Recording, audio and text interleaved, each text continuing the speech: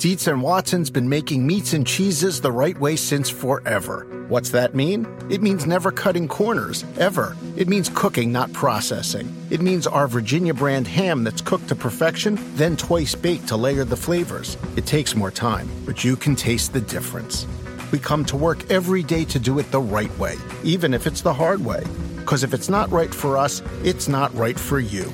Dietz and Watson, it's a family thing since 1939.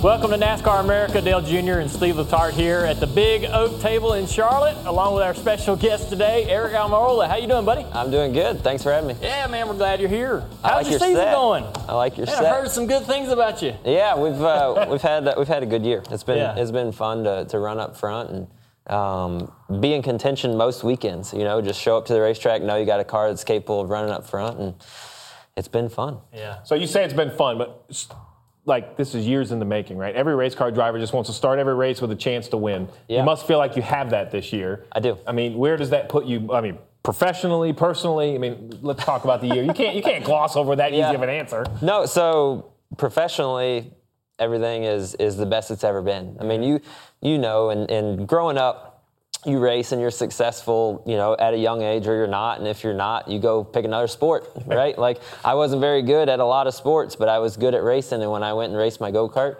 at the end of the night, usually I came home with a trophy, and it was fun. And that's what I really enjoyed about racing, was the fact that I was competitive and I was good at it. So I've had the opportunities and been fortunate enough to get more and more opportunities and climb my way up through the ranks. And then when you get all the way to here, you realize that everybody's good, and you can't just outwork them. You know, it takes a total team, and it takes the best equipment. And you know, for the last 6 years, I've run okay, right. Average, and I never knew if it was me, if it was the equipment, if it was all of the above.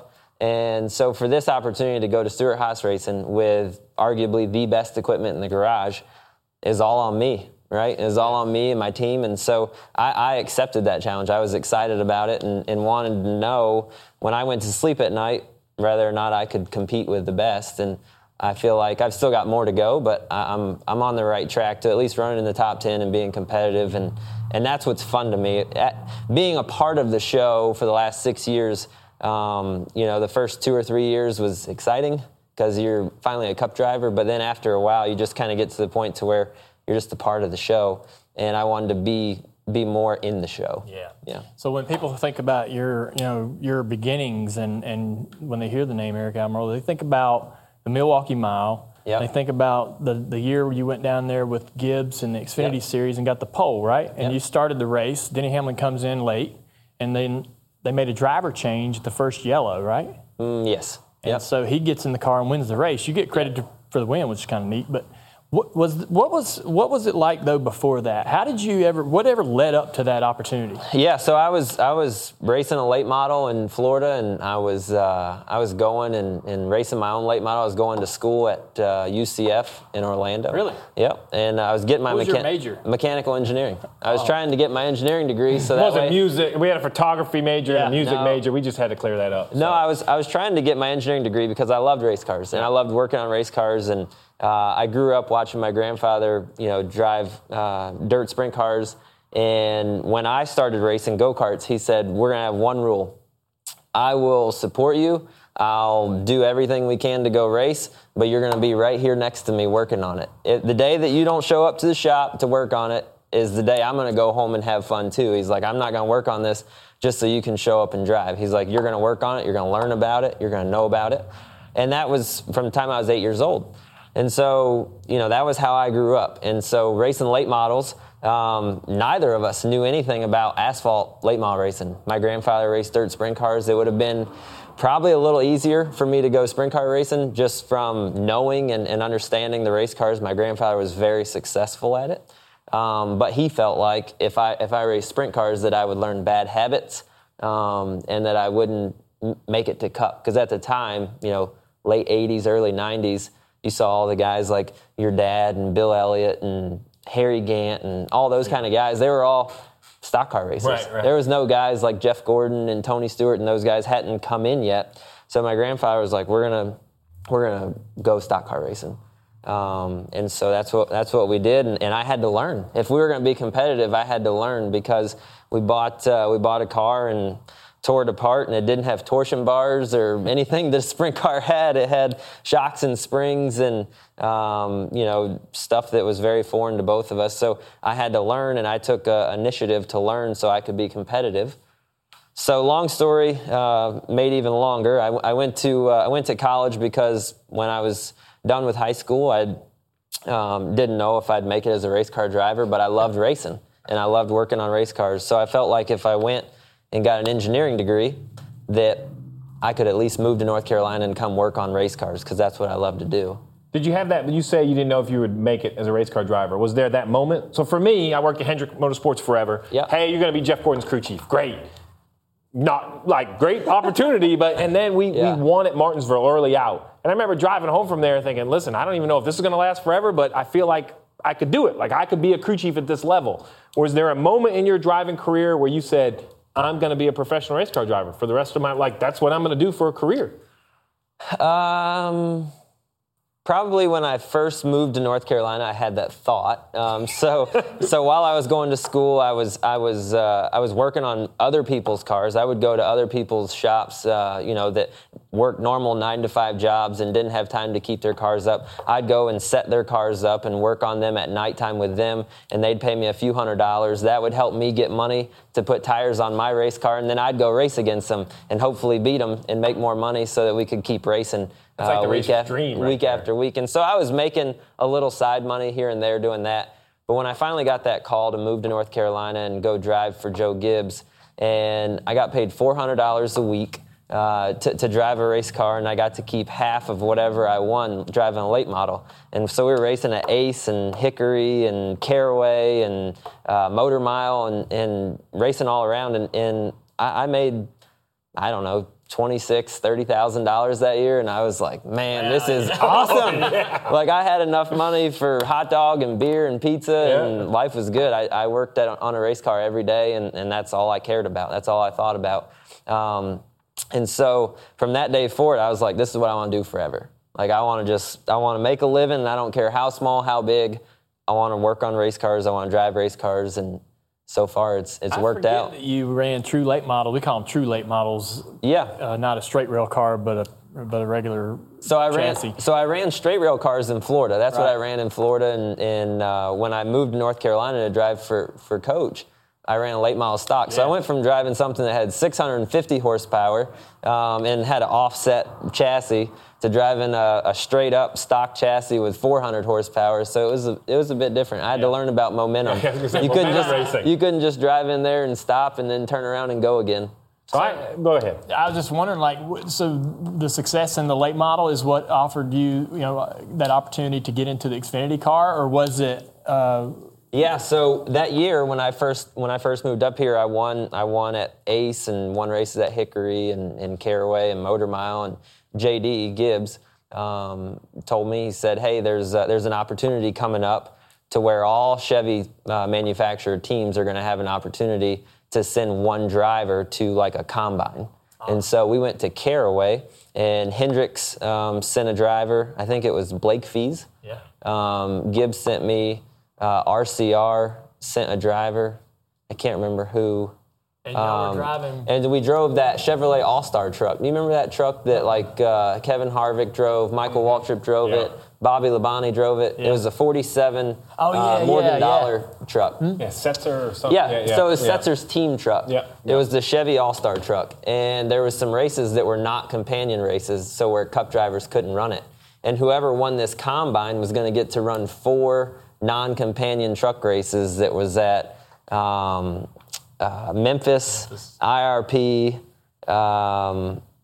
somewhere else, and then Kentucky maybe, and Texas. And I ended up not running Kentucky. I ran Loudon instead. You won the combine? I won the combine. How do you win the combine? Yeah, like, is it a score? Like, you get a vote? You go faster than everybody else. I like Just that. purely lap time? I like it was based on pure lap time, and so everybody got to go out, and you got to run 10 laps on a set of stickers. God, the pressure that must have been. And then you told the crew chief what you thought about the truck, and then you got an opportunity to make adjustments to the truck, and you had to tell them what adjustments you wanted. Really? Yeah, they wouldn't make the adjustments. That's the kind of crew chief gig I'm looking for. No, what do you want to change? You had to tell them the adjustments that you wanted, and then they put another set of stickers on, and you had to go run 25 laps. And so they looked at what your first 10 laps in the truck was, how fast you got up to speed, and what your fastest lap was.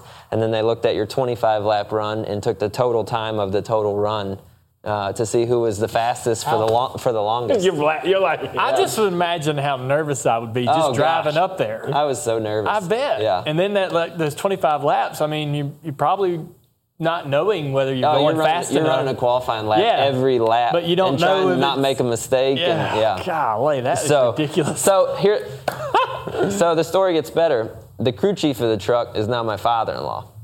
Oh yeah. Okay. So you're gonna have to give the viewers a little more detail than that. So the crew chief of the truck was Randy Goss at the time, and at the time I did not know my wife. But so I went up there and met Randy, and we talked about the truck, and he sat all the drivers down and told us that Setzer had already shaken the truck down and that it was driving pretty good, and for us to get back in it, every driver needs something different. So you tell us what you need and what adjustments you want, and we'll do it. So I went out and run, and I run the 10 laps, and I was like, it's good. I just need tires, and I'll go run 25 laps. I don't need any adjustments. And I feel like that won him over more than anything. Just telling him that his truck was good. You set this thing up perfect. I know how you crew chiefs are. Who do you think? I think Eric was the guy out of taking. So, man, that's crazy. So I got that opportunity to run those 4 truck races. My first truck race at Memphis, we ran really well, ran in the top 5, and I wrecked with Mike Skinner. Stupid mistake, not knowing anything about racing on a radial tire. And then my next race at IRP, practice and qualifying rained out, and I started dead last, and we finished 8th, I think. So that was kind of decent at IRP. There's a lot of problems out there. That was kind of my breakthrough race, if you will, to where I kind of got noticed, and people saw on TV that I drove that Chevrolet All-Star truck and ran up front. Well, so you and I took a road trip a couple years back. This is before you went to SHR or any of that, and I was shocked to hear about your relationship with Tony. I had no idea how close you and Tony Stewart were. Yep. Or are.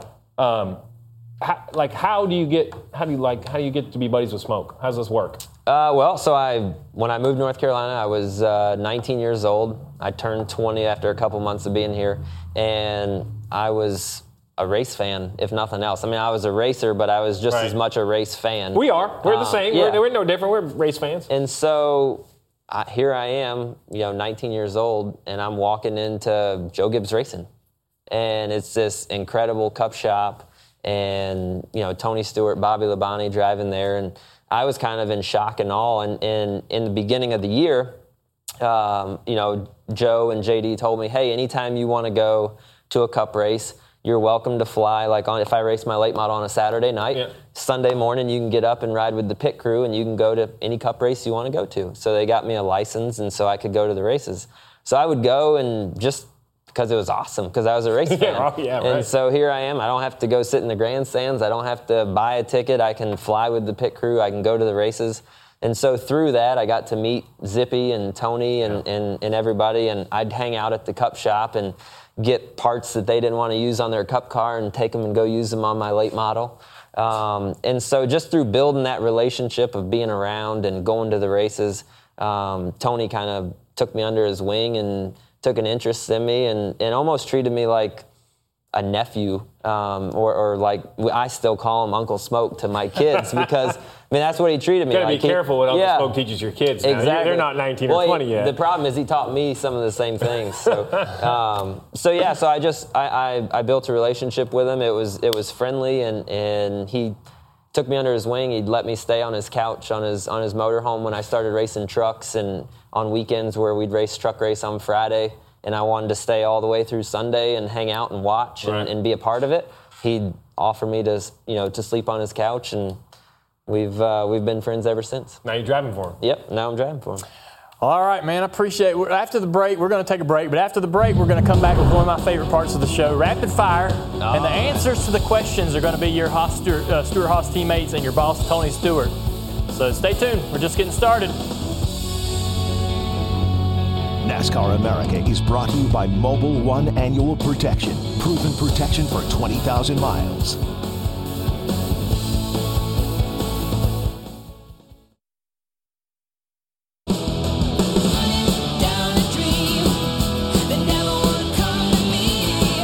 Almirola will be the new leader. Almirola wins stage 1. Everything is looking 2 thumbs up for this 10 car. Almirola has posted a career best finish. All right, we're back, and this is my favorite part of the show. Usually you put this at the end. We've been putting it at the front because we like it so much. It's rapid fire. Hold on, though, because you just can't answer. We've made it better. Yeah. I'm going to sit up in my seat for this. Well, what's better than teammates on a stick? So we have a little Clint Boyer. Clint. That's your Clint answer. Yep. We have, Smiling. well, I'm going to call him, do we call this focused or mean Kevin Harvick? That could be I think it's That could be focused Kevin both. Harvick. Okay, both. Yeah. We have, I'm not sure what this face is, Tony. I just told a lie, Tony. I just told a lie, Tony. And look, sponsor encouraging Kurt Busch. So you have to use the sticks to answer. All Yeah, right. so those are your answers. And These are my only answers. That's it. That's right. Okay. Well, we'll react off of your answers. We'll a little decide bit. if we give you some It's more. called rapid fire, but we're going right. to take a whole segment. Okay. All right, I haven't seen these, so I'm excited. Who asks the most questions in a team meeting? Really? Okay, so follow up. Do those questions pertain to the topic that you're currently discussing? No. Okay, then I believe it. Yeah. So Clint was his answer, and he goes off the beaten path, down in the weeds. Absolutely. I'm not surprised at all. Yeah. I'm not. Yeah. I imagine it. The others are very direct and to the point, concise. Concise. Yeah. We should all be glad we're not teammates with Ryan Newman, because I'm sure that he would also ask a lot of questions. I'm sure he would. He's the guy. They would frustrate each other because Newman would be on topic. Yeah, he is. Yes. If there's a question in the driver's meeting, who's going to ask it? Oh, Newman. Ryan Ryan Newman. And if you don't think he will, I always used to ask him before the drivers' meeting, like, hey, what do you think about this? That's an automatic not gonna ask. ask. Yeah, that's an automatic ask. All right, who's the worst dresser? Oh, Tony. I'd have to say that's probably true. That's fair. This doesn't care, right? He just doesn't care. He just Yeah. really doesn't care. I mean, he cares when it really matters the most, but otherwise, like, This has me. he's gonna. He he's wears gonna- like a fire suit or other. Just check the Yes. box. Like he's gonna grab whatever shorts are still on the floor of his bedroom and throw those on, and grab a T-shirt out of the drawer that he may or may not have. Does he dress up for anything? When he has to. Yeah. But Only when he Eddie has Jarvis has to tell him he has Got to. to do it. Yeah. All right, who can keep up with Clint Boyer at a party? I'm gonna take Clint out. That's the easy answer. Yep. I know who the answer is. Yeah, that's an easy answer in my mind. Yeah, I was gonna say that wasn't that hard in my mind. Yeah. He's First-hand knowledge, Yeah. I can confirm they can keep up with each other. Yeah. Yeah. I've hung out with Tony a few times. And Yep. He can run pretty good. We had a really good trip one time. We went to Bristol right after they redid Bristol, when they did the progressive banking, Yeah. and we had a test there, and the test got rained or snowed out. And, Either are possible. Yeah, and we left there and went up to a cabin that we were staying at in Beach Mountain for the test, and that was fun. We stopped at an old general store and got his favorite hops of choice, and had a fun time. Locked in a cabin with Tony Stewart. Built a roaring fire and hung out and had a good Sounds time. great. This next one, I really want to see where this one Who's goes. the best athlete? I think I know the answer. Yep. Yeah, I'd have You're to right. give him that. Yeah. He wrestled in school. I believe so. He wrestled, and he's just he's athletic. You can just watch. I don't even know if Clint even played sports in school, maybe baseball or something. I mean, if it didn't involve a tractor or a race car driver, I'm not sure he does. A race I'm not car. sure. Yeah, I'm not sure. But For a guy that talks a lot, I just don't know that much. Clint, Like Clint. man, you gotta learn more. Well, it's everything. Like Everything with Clint is very, very surface level and very here and there. Now I get along Yeah. with it so well. All right, how about this one? I like this one too. Y'all, I imagine all of y'all have went to some sponsor functions together or We have. somewhere, right? Yep. So who's the worst backseat driver? Well, believe it or not, all the stuff that we've done together, none of us have drove. we've either had a car service or we've Yeah. flown on a helicopter to Mobile One appearances. So I don't know. Who would you be most concerned about having in the back seat? I'm gonna say the most opinionated about how somebody else is gonna drive. Oh, is probably really? That one. All right. Wow, that's interesting. I'm gonna make a note of that one. That one's. Yeah, I would say. You would, This one's important because I might add them to my list, like my Christmas card list. Okay, yeah. Who would give the best Christmas present? You're gonna Come on, add him man. The to your- package shows up. honestly, I'm gonna go with Yeah, that one I again. would too. Yeah, I agree. yeah, I'm gonna go with that one again. I think there's. Yeah, He's we'll just leave it creative. at that. Yeah, it's creative. Yep. Okay, It doesn't listen. mind spending money. This one right here, I laughed. So you guys just go take a minute right here. It's midnight on a country road. Yep. You're pulled over with a flat tire and a blown engine. Which one of these four? Who, Flat tire and a blown Yeah, motor? you've had a bad day. Who of these four do you want to see come to your save? Who's going to be driving by to help you out? Anybody. Yeah. Well, anybody, but man. Let's start with who's going to drive right by you. Do we really have to do that one? No. No, go ahead. Who do you not want do to that see one. show up? Well, he's gonna be sincere and helpful for Okay, sure. all Like, right. he's really gonna be helpful. He'll stay there. He's usually up at midnight anyway, so Good point. that's a good starter. Yep. He's gonna be up. You can count on And it. him are going to be on the country road. And him are gonna be on the country Good road. chance he might have a tire and a motor in his truck. He could have any of the above. And this guy right here will, if he cares about you, will stay there until it's fixed. Mm-hmm. Right. So make a so- note, if he pulls up and leaves you, it Yeah. sounds like he didn't care about you. This guy is gonna show up and say, let's just leave it there. We'll go get some beer. Yeah, I believe that. Yes. Who's most likely to sing karaoke at a party? Have you seen any of those guys sing karaoke? I'm gonna say this one Yeah. is Clint. definitely gonna be doing some karaoke. I should be calling out their names. I Yeah. hope they can see them, but that's Clint. Do Smiley you Clint. sing karaoke? No. No. No karaoke ever? No. You don't have like a Start- go-to karaoke song? No. You've never accidentally done it under any circumstances. Perhaps. I knew you would get to this. Perhaps. But There's a great place up the street I'm going to show you. really, Good karaoke place, yeah? It's for a different If you conversation. imagine if you had, I mean, I'm new father, but imagine if you had kids, you'd probably yeah. done some So there, karaoke. yeah. at some So point. there's singing with kids in the back seat, but I would not consider that karaoke. Well, just so you know, your kids are, what, 5 and 4. 8 years younger than mine, roughly, if my Yep. math will hold out. So I was going to let you know, be careful, because it graduates quickly where the car singing is not enough. It becomes karaoke. They expect, Really? yes, house karaoke, things like that. I did not know that. Yep. Oh, yeah. Good Lord, this was a long one. 5 of you are in the octagon, all right? Counting your boss. $10 million placed in the center. Only one can walk out with the money. Who is it? Ooh. Let's be honest. Wow. I mean, I'm gonna say Kevin's probably the scrappiest, and he's wrestled like he wrestled. I think that's- he plus he wrestled has the growing up. octagon buddies. Oh, and he does. He represents the cowboy, octagon guy. represent- Yeah. He's probably big into been in the octagon. The UFC and all that stuff. He's probably been in the octagon MMA. with those guys. But I would say that this guy could get scrappy if he needed to. So As a matter of fact, I think this guy and this guy have gotten scrappy together. Together, actually. they have. I think they have. So listen, this one's not scripted, but I'm going to ask you. We'll take Tony out. You race with these 3. Yep, Takes everybody to create an organization. it does. What are their strengths? When you look at your teammates, what's Kevin's strength, Kurt's? I mean, they all have them. They're all winners. Yep. What's their strengths? I think Kevin is just a leader, and he takes that role on, and he takes it very seriously, and he leads the company, not just from a vocal standpoint, but from an action standpoint. Right. He's involved in every aspect. He puts in the work. People would be amazed at how much effort he actually puts in behind the scenes to make sure that the company, from when he drove with you at JRM, but he's just a leader. He's really good at it. How about your man Kurt? Kurt's just really talented. Yeah. Kurt's just full of talent, can drive the wheels off of a race car, and very scientific, surprisingly, and can describe things about a race car that most people don't even think about. Well, how about the distractible, fun-loving Clint Bowyer? And then Clint just keeps it fun. Like, yeah. you know, if I think that's where, you know, he's obviously very talented and a great race car driver, but then he takes a completely different approach, and he's very laid back and fun, and wants it to be all about fun. And the best part about, you know, racing and having fun is winning. And so he's done that, but rather win, lose, or draw, you know that this guy is going to have fun, and he's going to have a cold one after the race. Well, those are your parting gifts to you. So there you go. Thanks for coming.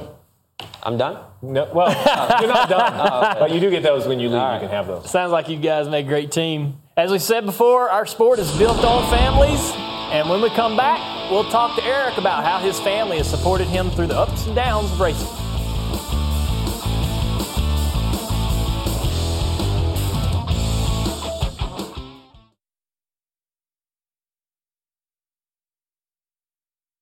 Each week, almost 2,000 Cubans find they have had enough of Castro, so they get out and come to Miami, Florida. Cuba's a large part of my family history, and it's something I'm very proud of.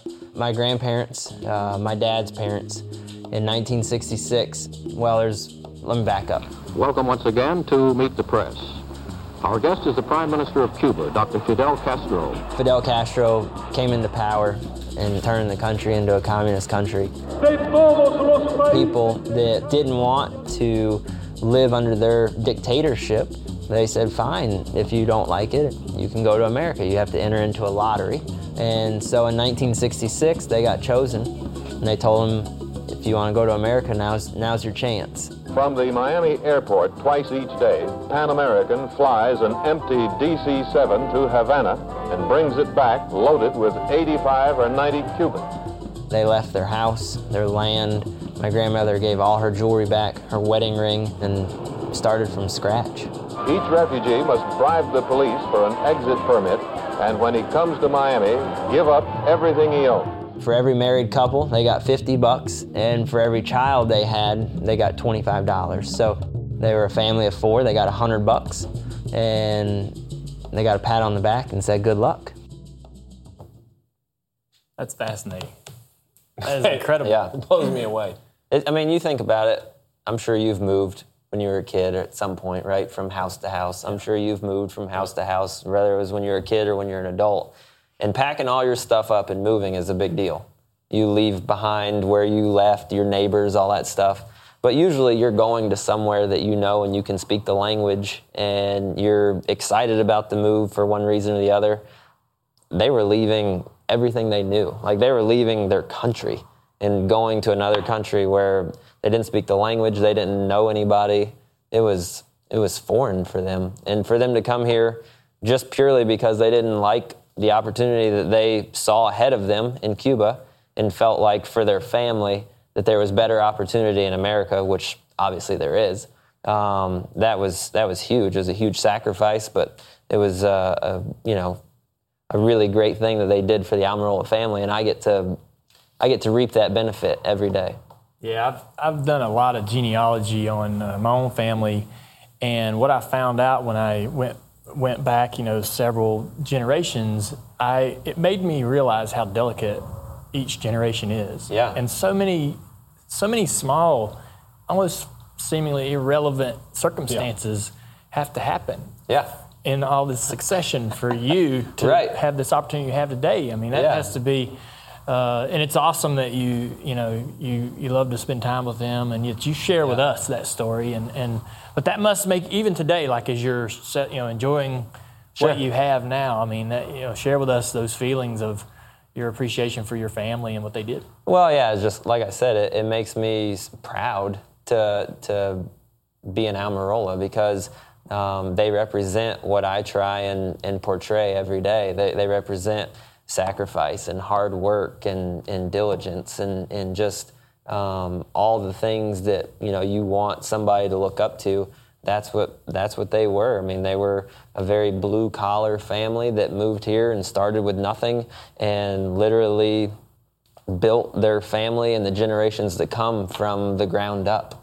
And so I'm forever grateful for that. And I think it really keeps me grounded and it keeps me humbled and makes sure that I don't get too big for my britches, because when I go back and visit my abuela, she still lives in the same house that they finally were able to afford and buy in 1969. They paid $11,000 for it in Tampa, Florida, and she still lives in that house. Like, it's just this little teeny house in Tampa, Florida, in the heart of a very Hispanic community. And that's still where she lives, and so that it just always keeps me grounded and makes me realize where my roots are at. Well, you say grounded, and you mentioned generations to come. You're one of those guys that every time I see you out of the race car or away from the garage or away from the team, you're always with your kids, with your wife.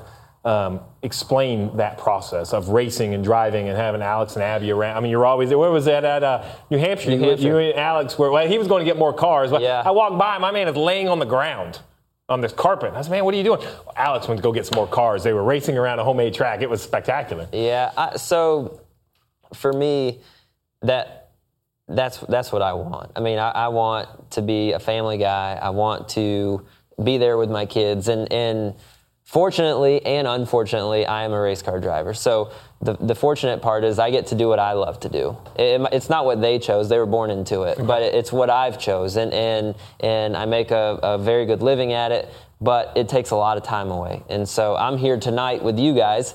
And it's almost dinner time, right? So, there are sacrifices that are made by doing what I do. And so I try to make sure that I'm with them as much as possible. And so during the summertime when they're out of school, come on, we're going to the races. Right. And that's how I grew up. When I had, when I was out of school on the weekends, I was going to the racetrack. When, the races were going to be out of town, Friday at lunchtime, I'd get picked up in the dually and trailer, and I'd hop in there, and we'd travel up the highway to go racing somewhere. And so that's how I was raised, and that's how I want my kids to be raised as well. I want to be a part of it. I don't want racing to be something that their dad does, and then I come home during the week and hang out with them. I want them to be a part of it. It's what we do as a family, and I love having them at the racetrack. It brings some normalcy. I remember when they were really young, I'd be getting ready for driver introductions, and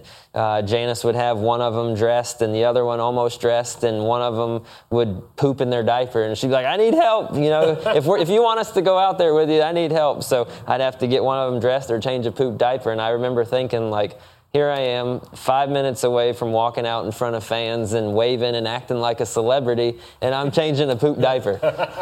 It's just real, right? It just makes you... He can relate. It's real. I know he can relate. I changed one this morning. Yeah. One of the things I want to talk to you about while you're on the show today is your injury. Yep. Tell us about the physical challenges a lot of people might be able to relate to, but the mental challenge of trying to go through something like that and work your way back. So the physical challenge is one thing. I think, breaking your back is not ideal. But for me, breaking my back was actually better than breaking a leg or an arm or something like that, because I had a severe amount of pain for 2 to 3 weeks. And then all of a sudden, most of the pain went away, and I could actually resume normal everyday activity. I just couldn't drive a race car because my bone wasn't healed enough.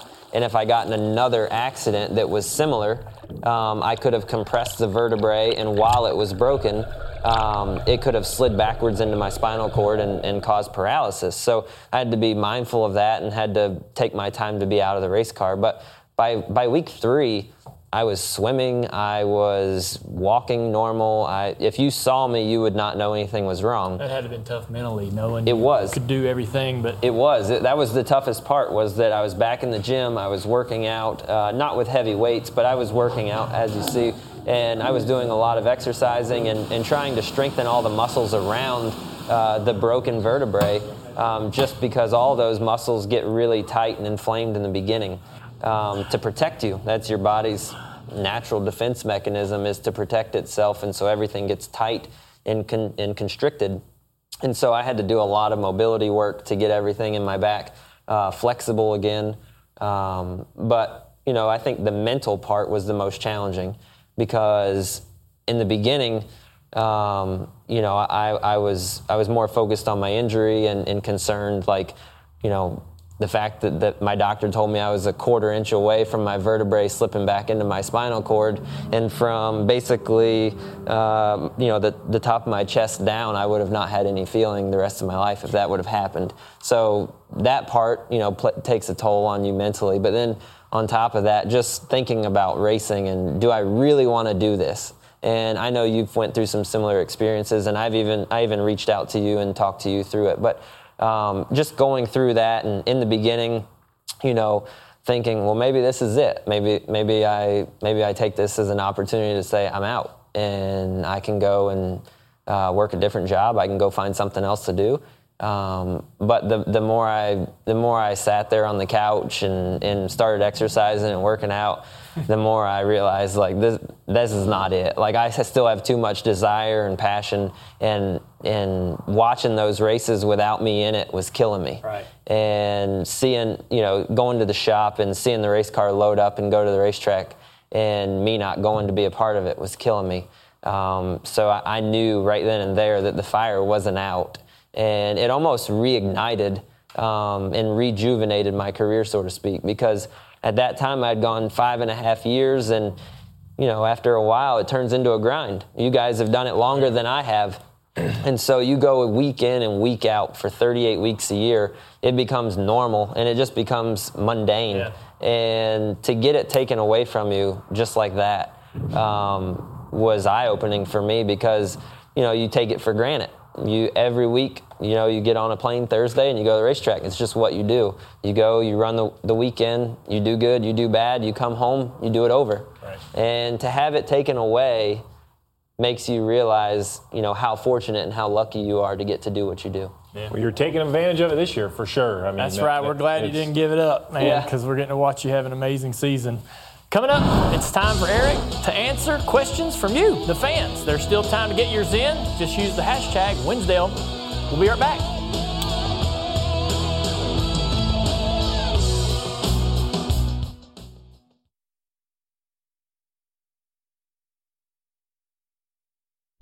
Picture-perfect day in Watkins Glen, New York, and thousands of fans have made the pilgrimage to this track. Do you know there's over 4,000 campers, campsites, and the fans are ready for a great afternoon. There's so much fun, so many things to see, and even some wild fans. How wild, you ask yourself? Wild enough to get a tattoo of the Glen? All at once, who's going to win today? I'm going to go with Mom. Check this out. Ryan Blaney trying to get over to driver introductions. How cool is that? You're amongst your people out there, Rutledge. Yes, he is. Yes, he is. It's all about the fans. And on Friday, we're going to have a fan edition of NASCAR America live from Michigan at 6 Eastern here on NBCSN. Chase Elliott, Eric Jones, and Ty Dillon will join us, and we may have a few surprises as well, so be sure to tune in.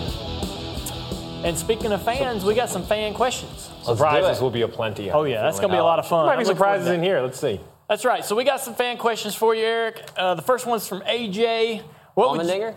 I don't know. No, I don't think it is. I won't try to pronounce that. What would you do if you weren't a NASCAR driver?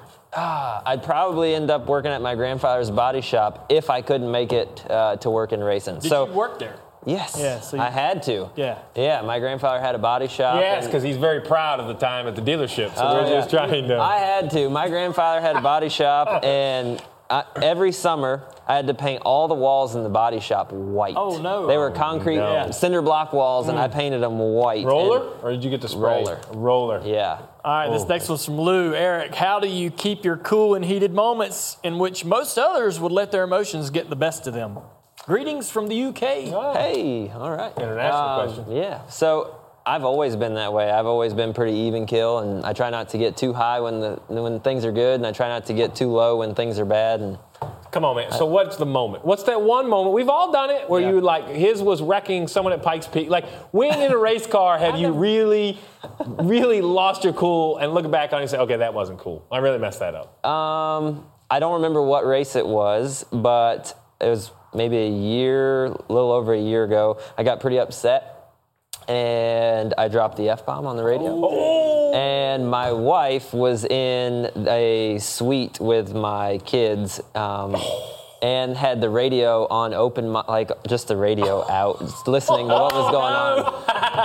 And so when the race was over, we were getting the rental car and we're driving to the airport. And she's like, I hope you know your kids heard what you said today. And I was like, what are you talking about? And so she had to remind me. And so that was the end of that. There is, you can, so that's all a kids great can reason. listen to the 10 radio. Yeah, so that really is a good reason. There you go. Wait, so everyone can listen. Kid-friendly radio. Kid-friendly radio. All right, I like that. King wants to know if you could race a driver from the past, who would you love to race against?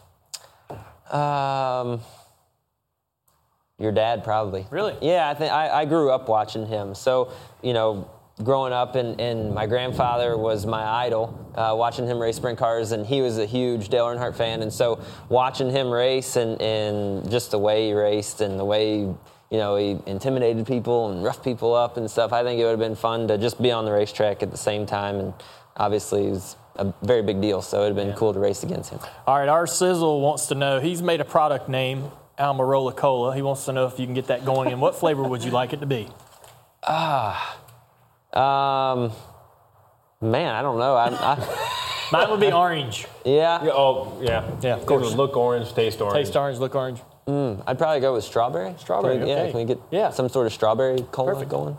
Sounds good. I think cherry cola is kind of... I think that's kind of a thing. It's kind of a thing. I think that was pretty popular. Yeah, I wouldn't take that one. So maybe an uphill battle for the cherry. So we'll go strawberry. All right, sounds good. All right, well, Steve and our own Dale Jarrett, they were part of NASCAR history 14 years ago to the date. We'll tell you all about what that was on this day in NASCAR history coming up next. NASCAR America is brought to you by Mobil 1 Annual Protection. Proven protection for 20,000 miles.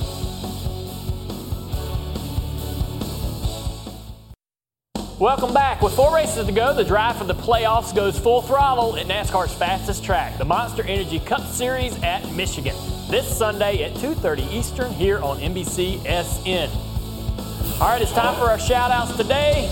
My shout-out is going to go to all the drivers. We had 36 drivers that wore the gloves, the skeleton gloves this weekend on behalf of Nationwide and Nationwide Children's Hospital. Appreciate you, Eric, and all the drivers for doing that. It was fun. Yeah, thank you. So wait a second. I can get Chase Elliott's winning gloves? You can, and I'm getting what is the bid? Getting a producer to tell me right now. Chase's gloves are only at $5,050. I imagine that means Rick Hendrick has not bid yet. So I got it. So what I heard there is they're only $5,000, but you're bidding against Rick Hendrick. Yeah. All right. I have an idea he's going to be bidding. So. All right, well, that'd be worth mine. Well, this is my Chase shout out. is going to be bidding, he told me. Well, he better be bidding. Him and Rick are going to bid against each other. That should be cool. I think I'm out. They should get a lot. I think it will. All right, so my shout-out goes to everybody at Watkins Glen. First of all, the weekend was outstanding. Our man, Jeff Burton, under the umbrella. But especially to those Xfinity guys. They came in. This is before they had the rain tires. They got some rain tires on, handed a couple squeegees in the window. And I thought this was going to be a mess and nobody would complete a lap. I was completely wrong. They put on so much fun. a great I was in it. show. Oh, you were? I was in it. That's right. I came off pit road with the lead in the rain with my rain tires on, and I was like, yes, I've never done this before, but at least I'm going to be able to see where I'm going. Yeah, right. And then I got the call on the radio that we had too many men over the wall. Oh, no. I remember that. We went from the lead to the tail of the field, and I drove around in a white haze and couldn't see where I was going. I remember that. I was like, Eric's going to the back. Why? Yeah. And they're like, he's got a penalty. Because I was scared. All right, so listen, we had our shout-out. You better get your shout-out in. How about your shout-out? So I'm really excited. I always run good at Bristol. I'm looking forward to it. And we have a really cool paint scheme, the Smithfield Anytime Favorites paint scheme coming up. So we use this product all the time. Wait, hold on. So anytime, I asked you, Anytime Favorites, what is that? It just means that anytime they are ready to go. They're pre-cooked. They're pre-cooked. They're ready to rock and roll. And so we use them for breakfast. Breakfast is a big deal in the Almirola house. We power up with breakfast in the morning. So you take the Smithfield. I love the little diced ones, the little diced pieces of ham. You throw them in a frying pan with some spinach and mushrooms and onions and then some eggs. You had me at ham. And ham and eggs, you had me. You're ready to go. Good-looking race car. It is. It is. I'm not usually responsible for breakfast, but I might sign up now. You should. It's easy. That's going to do it. That's going to do it for today from the Big Oak Table. Eric, thanks for being on the show. We'll see you guys tomorrow. Bye. Dietz & Watson's been making meats and cheeses the right way since forever. What's that mean? It means never cutting corners, ever. It means cooking, not processing. It means our Virginia brand ham that's cooked to perfection, then twice baked to layer the flavors. It takes more time, but you can taste the difference. We come to work every day to do it the right way, even if it's the hard way. Because if it's not right for us, it's not right for you. Dietz & Watson, it's a family thing since 1939.